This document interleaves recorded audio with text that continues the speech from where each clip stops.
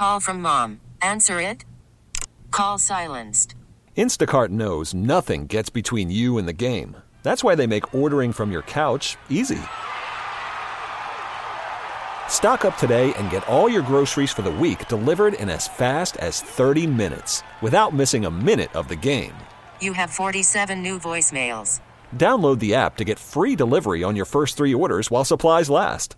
Minimum $10 per order. Additional terms apply. We get it. Attention spans just aren't what they used to be. Heads in social media and eyes on Netflix. But what do people do with their ears? Well, for one, they're listening to audio. Americans spend 4.4 hours with audio every day. Oh, and you want the proof? Well, you just sat through this ad that's now approaching 30 seconds. What could you say to a potential customer in 30 seconds? Let Odyssey put together a media plan tailor-made for your unique marketing needs. Advertise with Odyssey. Visit ads.odyssey.com. 3-1 to Ryan Howard. Well hit to the opposite field, out of here. 3-run home run, Ryan Howard. Number 58 for the big man. Move over, Double X. Ryan has joined you. 58 home runs and the Phillies lead it 4-0. The most in Philadelphia baseball history. Oh, goosebumps, Jody McDonald, goosebumps. That is 2006, Ryan Howard having one of the great seasons anybody ever had in a Phillies uniform. His 58th home run of the season, franchise record. Things were looking great, and per one of our friends, I'll get to this in a second, one of the great calls in Phillies history. This hour is sponsored by Meridian Bank. Business banking at its best. Visit them at meridianbanker.com. Jody, you and I knew our next guest when he was just kind of a slob of a producer for us, right? Way back in the day. Has that much changed over the years? We know it was 16 years ago that Ryan Howard hit that home run. It was 16 years ago that, yes, he was working with us on a day-in, day-out basis. Yeah, not that much has changed. Well, he's now got the Snow the Goalie podcast, the Press Row show. He's actor, director, star by night. Anthony Sanfilippo is our guest. How you doing, pal? Well, I was sitting here, guys, right before the break, sympathizing with your previous caller because when I was your remote producer, I used to get that hairy eyeball from Glenn pretty much every 10, 15 minutes. Yeah, I can do it. I definitely can express anger without saying a word. It's why you've trained me to be a thespian, Anthony, and I appreciate it. There you go. All right, so you are doing a terrific project for what website? For CrossingBroad.com. There you go, where you are doing the 50 greatest calls in Phillies history. Before we get to some of them, it turns out Jody's got a little bit of a problem with this. Yeah, here we go. I said this earlier, that it's very entertaining, and I can't wait for the next group to come out. You've released it in groups, and you're teasing everybody. It's very well done, but I just can't believe it's you, that it's as good as it is, and you are the deciding factor for this, to put them in the order that it is. That's my only question. How have you done such a good job? Well, thanks, Jody. I appreciate the confidence. Kind of a double-edged sort of a question. Yeah. No, the point of it is that it actually started from just I was having a conversation with both of my sons a few weeks back, just kind of like talking about great Phillies calls, and so I started thinking about it. So I'm going to make a list, and I was originally just going to make a list of the top 10. And when I sat down about an hour later, I had a list just from memory of 34. And then I thought, man, if I could come up with that many off the top of my head, maybe this would be a good little series for the website. And then, of course, Sunday came, and last Sunday when they beat the Angels, and those two calls were fantastic, both on TV and radio. And I reached out to Kevin Kincaid, our editor at the site, and I said, hey, Kev, I have this list. What do you think? And he said, absolutely, let's go. It's really timely. And so it just worked. I did a little bit more research to get it up to 50.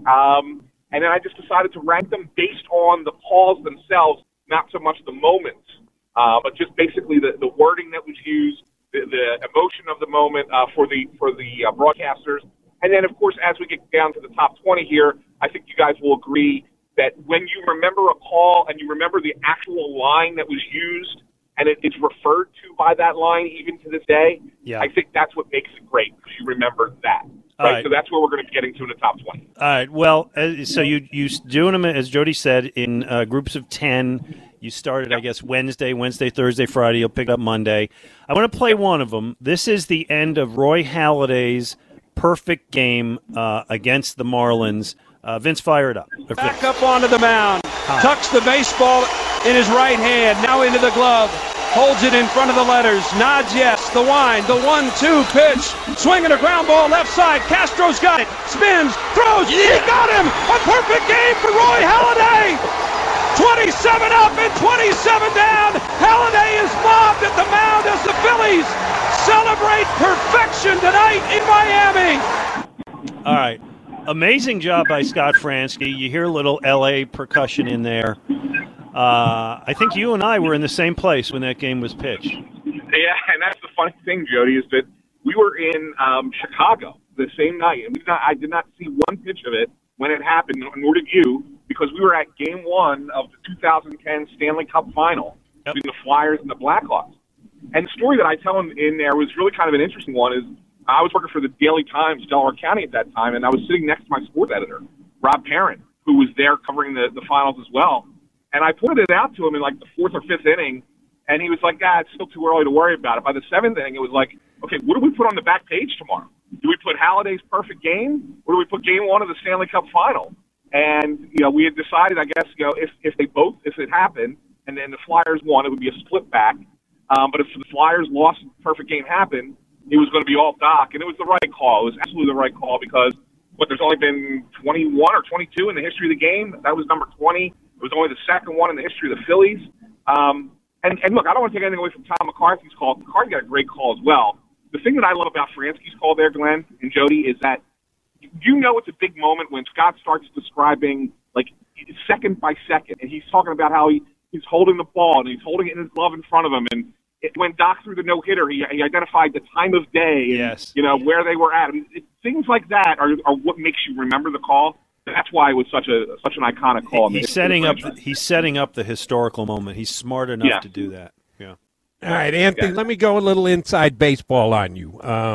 Because you did as I said, shockingly so to me, you've done a phenomenal job with this. And you're going back and forth between radio and television calls.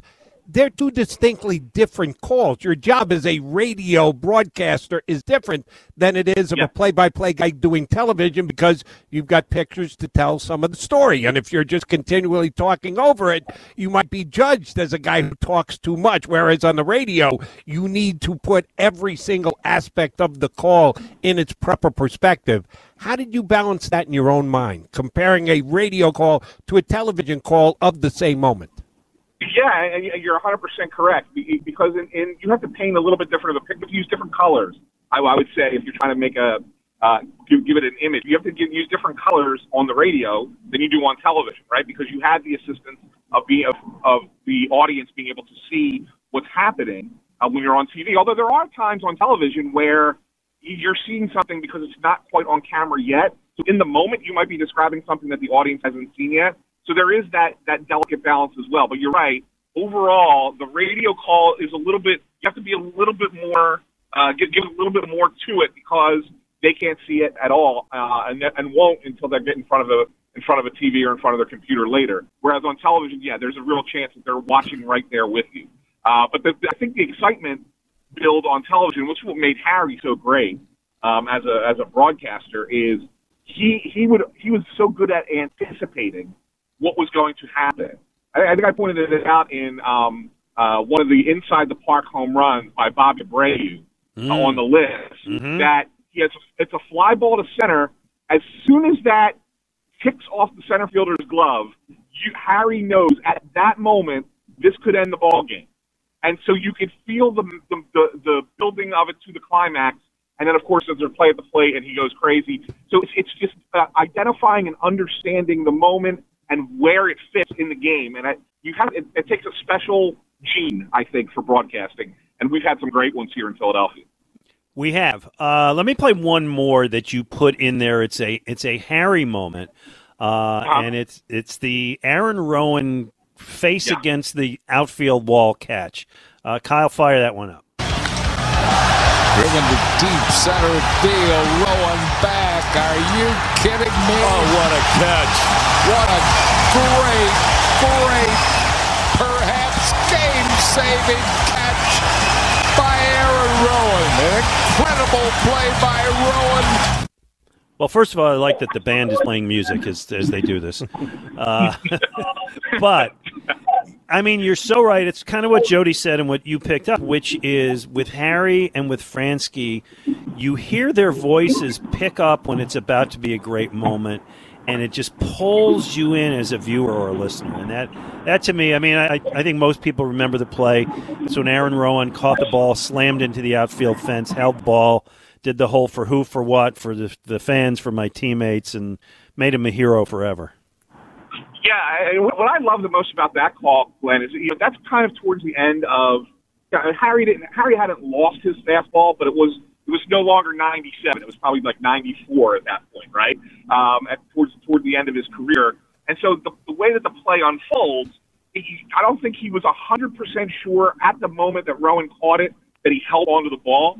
And I think Larry Anderson really helps in this case by saying, "Oh, what a great catch," because it allows Harry to give that extra second to think about how he's going to now describe the fact that Rowan made the catch. And so that's great work as a team there. And I think that's what makes the call so good. Is Harry has it build, LA helps him, but doesn't go too far, and Harry then takes it the rest of the way. I think that's what makes the call so special. And Anthony, over the entire 50 call list, and we've still got a couple more to wait to be able to compare it to a bunch of different color analysts on both the radio and the TV side, so you get to comp them in a little bit. How much did you lean on what that – you're right, in that call we just played, it was short, it was sweet, it was so to the point, it was perfect with L.A. How much did the color analysts' contribution factor into the way you put the list together? Well, yeah, I think a lot of times, Joe, if I was debating between 2 or 3 calls and there was a color analyst contribution to it, I favored that call over another because of the color analyst adding something to it that's really unique and really special. I think that the Gary Matthews home run in the 1983 World Series, for example, Whitey Ashburn says he just stood there and looked at it.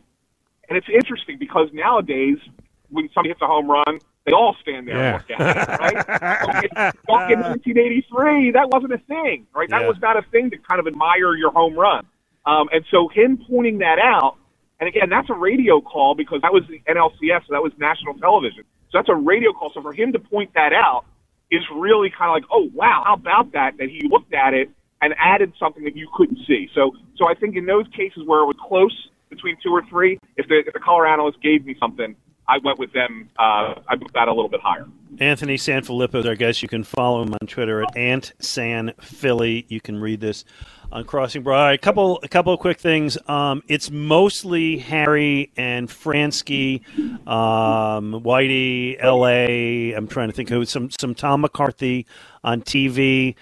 But a couple other broadcasters kind of snuck their way in from Philadelphia and from elsewhere, correct? Yeah, I mean, so far on the list, I mean, I think you got a Chris Berman, which I thought was a great call because it was back before he was mainstream. It was back when ESPN was still kind of in its it was kind of its earlier days. Berman call in there, I can promise you that there's a couple more. We had I guess on the list we had the one that's going to be on part of your show tomorrow, as a matter of fact, the Jim Rooker call. Which wasn't even a great call, but it was the whole if they blow this game, I'll walk home. And then the Phillies come back from a 10-0 deficit, and he had to walk back from Philadelphia to Pittsburgh. Yeah, we do. We celebrate that one tomorrow. So I mean, there are calls, and I will say, I think I had the first one yesterday, but there are a few calls on this list that maybe weren't in favor of the Phillies, but occurred in a Phillies game. Oh, can I do the line? Right all ahead. The runs are unearned, but so what? Yeah. Every Phillies fan remembers that. We got the Craig Biggio home run off of Billy Wagner. 2006? What year was that? 2005, I believe was that was. Yeah, and 2005. Yeah. Yeah. All right, Anthony. Hold on. Before you go, Jody. Go ahead. Go for it, Kyle.